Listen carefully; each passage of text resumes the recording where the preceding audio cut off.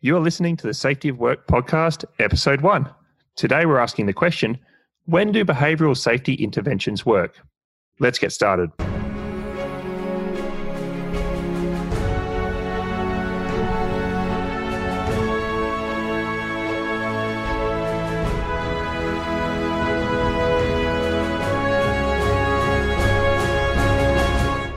Hey everybody, my name's David Proven and I'm here with Drew Ray and we're from the Safety Science Innovation Lab at Griffith University. Welcome to the Safety of Work podcast. If this is your first time listening, then thanks for coming. The podcast is produced every week and the show notes can be found at safetyofwork.com. In each episode, we ask an important question in relation to the safety of work or the work of safety and examine the evidence surrounding it. So Drew, what's today's question? I've picked a broad topic for this episode because I think the answer to this question is going to go some way to explain why the rest of our episodes will have much narrower topics. So just before I get to the exact question, the scenario prompting the episode is simple. Let's say you're in an organisation that wants to improve safety, and for whatever reason, your organisation has decided to focus on individual behaviour. The safety manager wants to get with the program, but they also want to make sure that they're adopting something that's well proven, not just behavioural snake oil. So they go to their shelf and they pull down the big book called Behavioural Safety Interventions Based on Strong Evidence. What's in the book? How many well-evidenced interventions are there? And are there some patterns to what works and doesn't work? So the precise question we'll be answering is just, when do behavioural safety interventions work? Before we dive too deeply into it, let's just have a quick chat about behavioural safety in general. David, what are your thoughts? Is behaviour-based safety science or nonsense?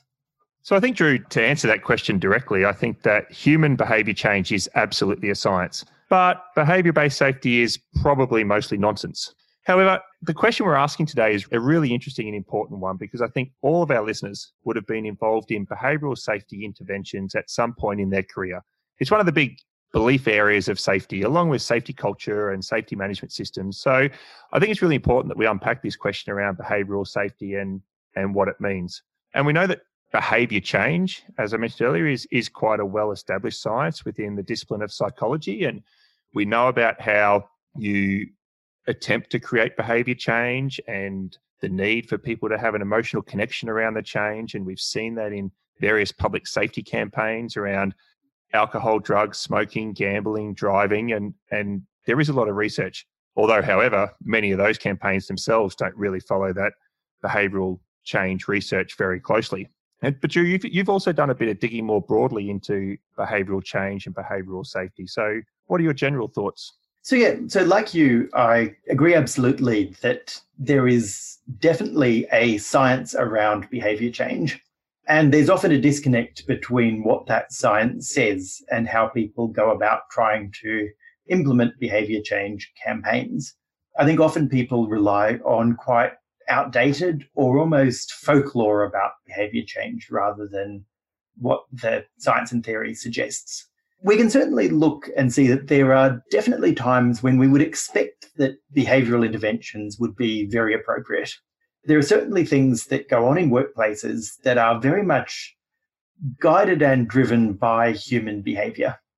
And often those are things where there are subtle incentives to do things in a way that's more dangerous. And it makes sense that we should try to put subtle incentives pushing back in the other direction, whether that's through making it easier to do it the right way or more motivated to do it the right way. But the theory suggests that that sort of thing should only work when everyone agrees what the safe behaviour is. They just find it hard sometimes to follow that safe behaviour. It's a bit of a truism, but if someone's going to change their behaviour, they need to start by agreeing that their behaviour needs to change and having motivation to make that change. There's no behavioural science that suggests that you could just force behaviour changes onto someone. So that is a good place to step off from, Drew. Do you want to tell us about the paper that you've selected for us to talk through today? Sure. So the main paper we're going to look at is called Active Behaviour Change Safety Interventions in the Construction Industry, a Systematic Review. Let me unpack that a little bit. It's a long title, like many are. A systematic review is just a particular type of work that involves taking in, as the name suggests, a systematic way, trying to find all of the studies on a particular topic and looking at what the weight of evidence is. We're dealing with one particular scope. You can't do a systematic review of the entire world, so we're focusing on the construction industry. And we're focusing on active behaviour change interventions. And I'll get into a little bit what they mean by active interventions in a moment. The paper was published in 2015, so it's reasonably recent. It's got a long author list. And the first author, who's usually the one responsible for the paper mainly, is Barbara Mullen. Professor Mullen is a social psychologist. She has a very extensive track record writing about behaviour change. And she published this particular paper in a reputable journal called Safety Science. So all of the external markers we look at to find good research suggest that this should be current, should be well-informed review of what we currently know on the topic. The question that this study asked specifically was what characterises a successful behavioural safety intervention? So they were trying to find, firstly, which interventions were successful, and then they were trying to look to see if there were any patterns. The method they followed is fairly standard for doing a systematic review. They started off with a set of keywords, and they did electronic searches to find every paper that might conceivably be relevant. And that gave them a starting point of around 6,000 articles. They then screened those articles to find ones that met certain conditions. The first thing is it had to be in the construction industry. Secondly, it had to be trying to reduce injury rates. Thirdly, it had to be a program to actively focus on behaviours. So not just evaluation of some external thing like legislation or checking whether new equipment led to some change in behaviour. And then they were considering only studies that had some sort of experimental or pseudo-experimental design. So the very minimum standard is that any study had to have a measurement before the intervention and after the intervention. So starting with 6,000 candidates, the end result was 15 papers. 15 papers that reported on evaluated behaviour change safety interventions in the construction industry. Now note that's not 15 good papers or 15 papers with strong designs. That's 15 papers total around the world. David, that surprised me. Does that number of papers surprise you? Well, Drew, yeah, it absolutely did. I mean, given that criteria, which is the construction industry trying to reduce injury rates through a program actively focusing on worker behaviour, I mean, there's thousands and thousands of organisations around the world who have done that in the last 5, 10 years, 20 years. And so if you had have asked me that question, how many research papers are out there covering that scope, I probably would have guessed 200 to 300 in the last 10 to 15 years. Due to the amount that behavioural safety due to how prominent it is within our organisations, the amount of researchers that talk about it, the amount of books that are out there. And so I'm curious as about how well this evidence base reflects more broadly the safety evidence base for other ideas. And I'm now curious through the podcast just to try to understand how much research is out there for the things that many practitioners and many researchers hold up to be true. Yeah, I guess it's no secret that I'm not a big fan of behavioural safety, particularly not as it's often applied as a broad brush first solution to any safety problem. But I'd always imagined that there was maybe a large but weak evidence base, and I'd be needing to sort of go through lots of studies and rebut how well those studies were conducted. It surprised me just that there were so few total that were published, particularly given that behaviour-based safety places a lot of evidence on itself as an evidence-based approach. That's kind of central to how it works, is you do an intervention, you measure the change of behaviours, you use that to update the intervention.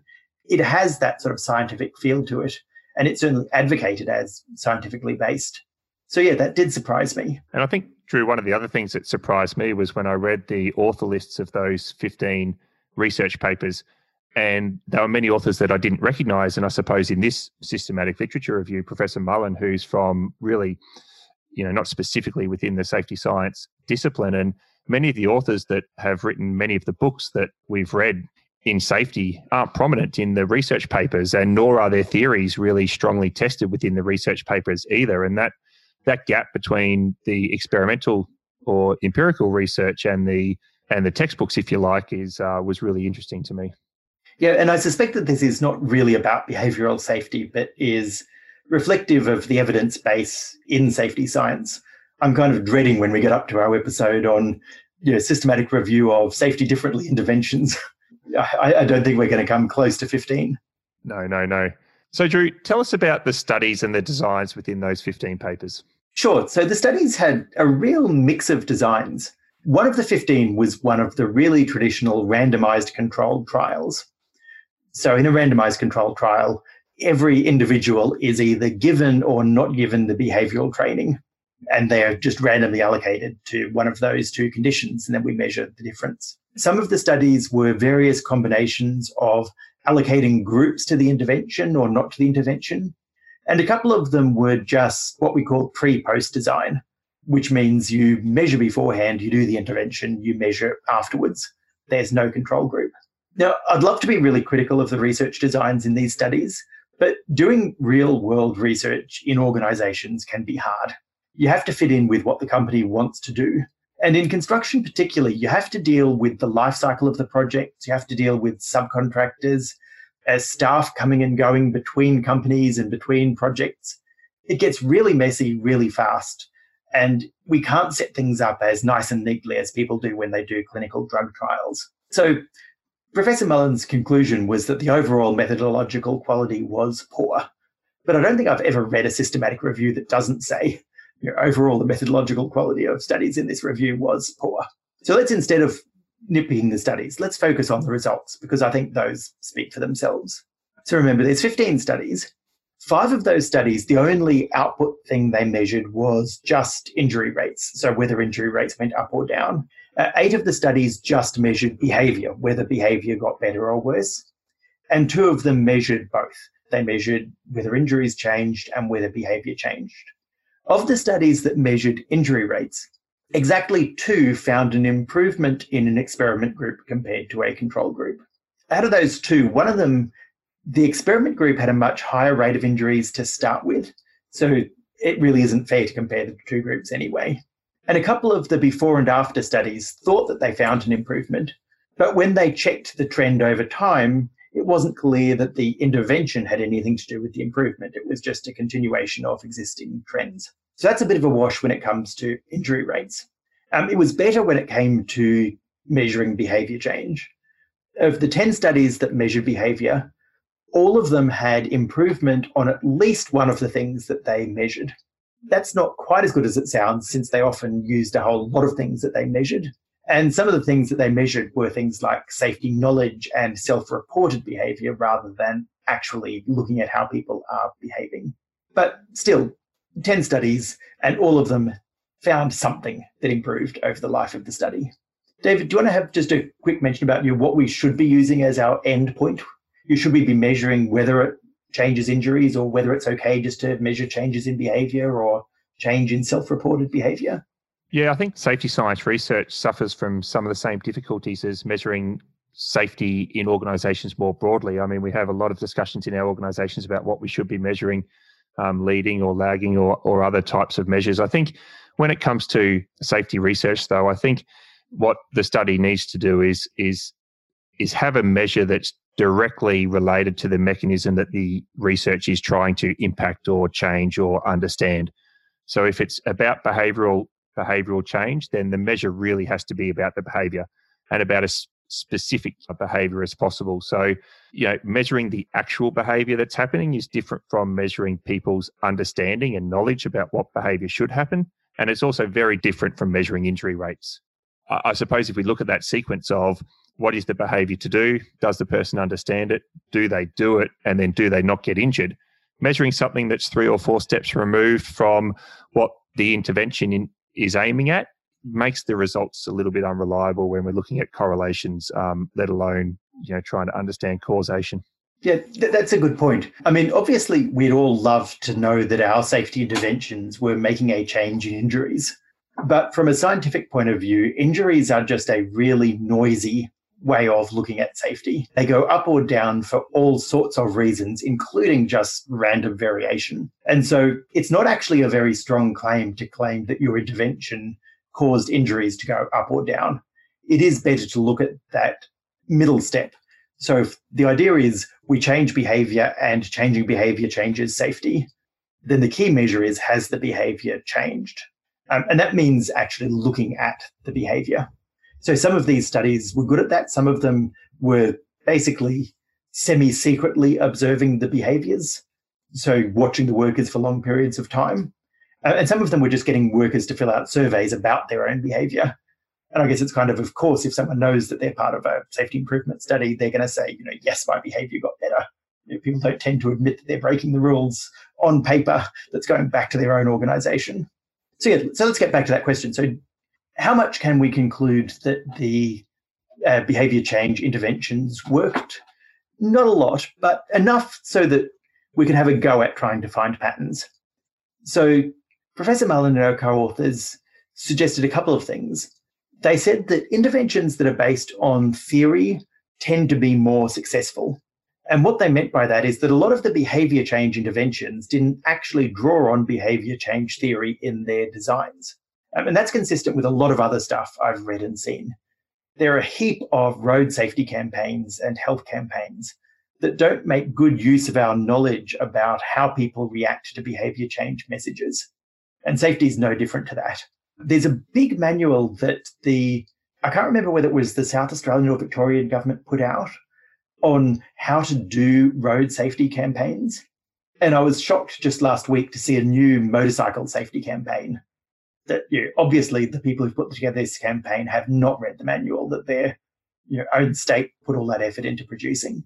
So basing it on the theory matters, and also focusing on interventions that change people's knowledge seem to be less effective than interventions that build in feedback.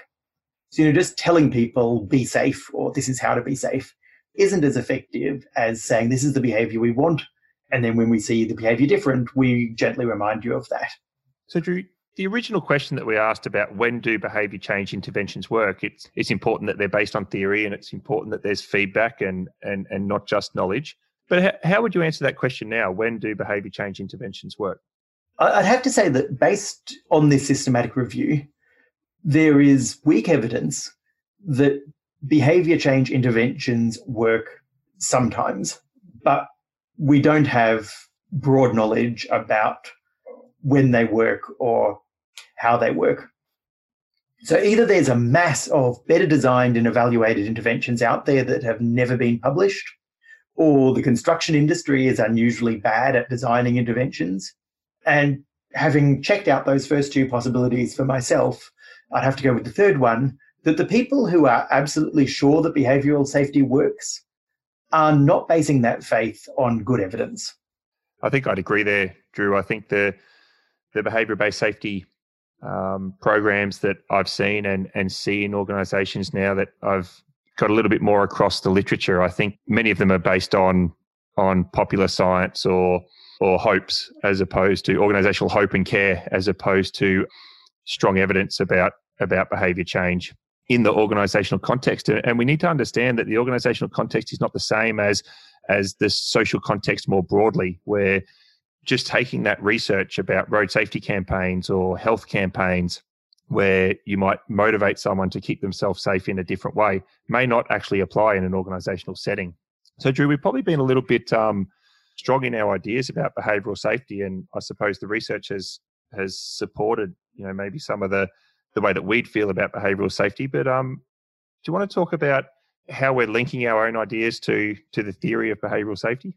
Sure. So I think it's important to note that our intention in picking this particular article for our first episode wasn't to pick on behavioural safety, but really to make a point about the quality of evidence that's generally available on safety topics. We simply can't make broad claims that this theory works or that theory works, or this way of looking at safety is better than that way of looking at safety.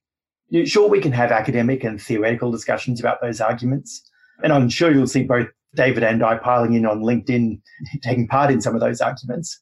But when it comes to basing our practice on evidence, we can't make those claims. Hardly anyone out there is really properly evaluating their interventions. And most of those interventions aren't based on the theory anyway. So whether it works or not doesn't say much about whether the theory works or not. And that's going to be true of most types of broad brush thinking about safety. If we want good evidence, we're going to have to zoom in closer. And I think we'll learn, like our listeners will hopefully learn, and we'll get more specific and nuanced in the questions that we ask through these podcast episodes. If we turn ourselves now to what does it mean for practice, I think firstly we need to be very careful of the conflation of a number of different safety ideas. Ideas like safety culture and visible leadership and behavioural safety and safety climate. Sometimes we use those terms interchangeably, and sometimes we don't take the time to talk and align on what we're actually talking about. But these things are actually very different. And even within some of these constructs, there's very different ideas about what works. So these are all different kinds of strategies about modifying the behaviour of people within the organisations. And there's different theories in each of these areas. But I think from a practice point of view, when we talk about behavioural-based safety, we need to be very, very specific about the behavioural change that we're trying to make within our organisation and how we're aiming to make it. So if you're doing that, if you're currently implementing or thinking of implementing a very specific behaviour-based safety campaign or program, what would be your advice? My honest advice, stop. And possibly not stop permanently, but certainly stop and have a serious think about what it is that you're trying to achieve. The default assumption for any behavior-based safety program based on the evidence should be that it doesn't work, not that this is a good idea that does work. Most interventions aren't going to help. So if you want to do an intervention, then you're going to need to put real resources into evaluating what you're doing, not just before and after, but using control groups and well-designed measurements. Otherwise, there is a more likely than not chance that you're throwing your money away, throwing away resources, time, and giving safety a bad name. That's got to be the prior. That's got to be the default assumption. So I think the answer to the question, and we're trying to zoom in at the very end and provide some very specific answers. So the answer to this question, when do behavioural safety interventions work in the construction industry? The answer is probably when you are trying to change a very specific behaviour, one where the employee is motivated to change that behaviour, and one where there's sufficient resources and feedback mechanisms provided to sustain and monitor that behaviour change. There was one study in that 15 that looked at people wearing safety glasses and people being motivated to wear the glasses, having the glasses available and having feedback when they were and weren't wearing them was actually showed to change that behaviour through direct observation. So that's it for this week. We hope that you found the episode thought-provoking and ultimately useful in shaping the safety of work in your own organisation. Send any comments, questions or ideas for future episodes to us directly at feedback@safetyofwork.com.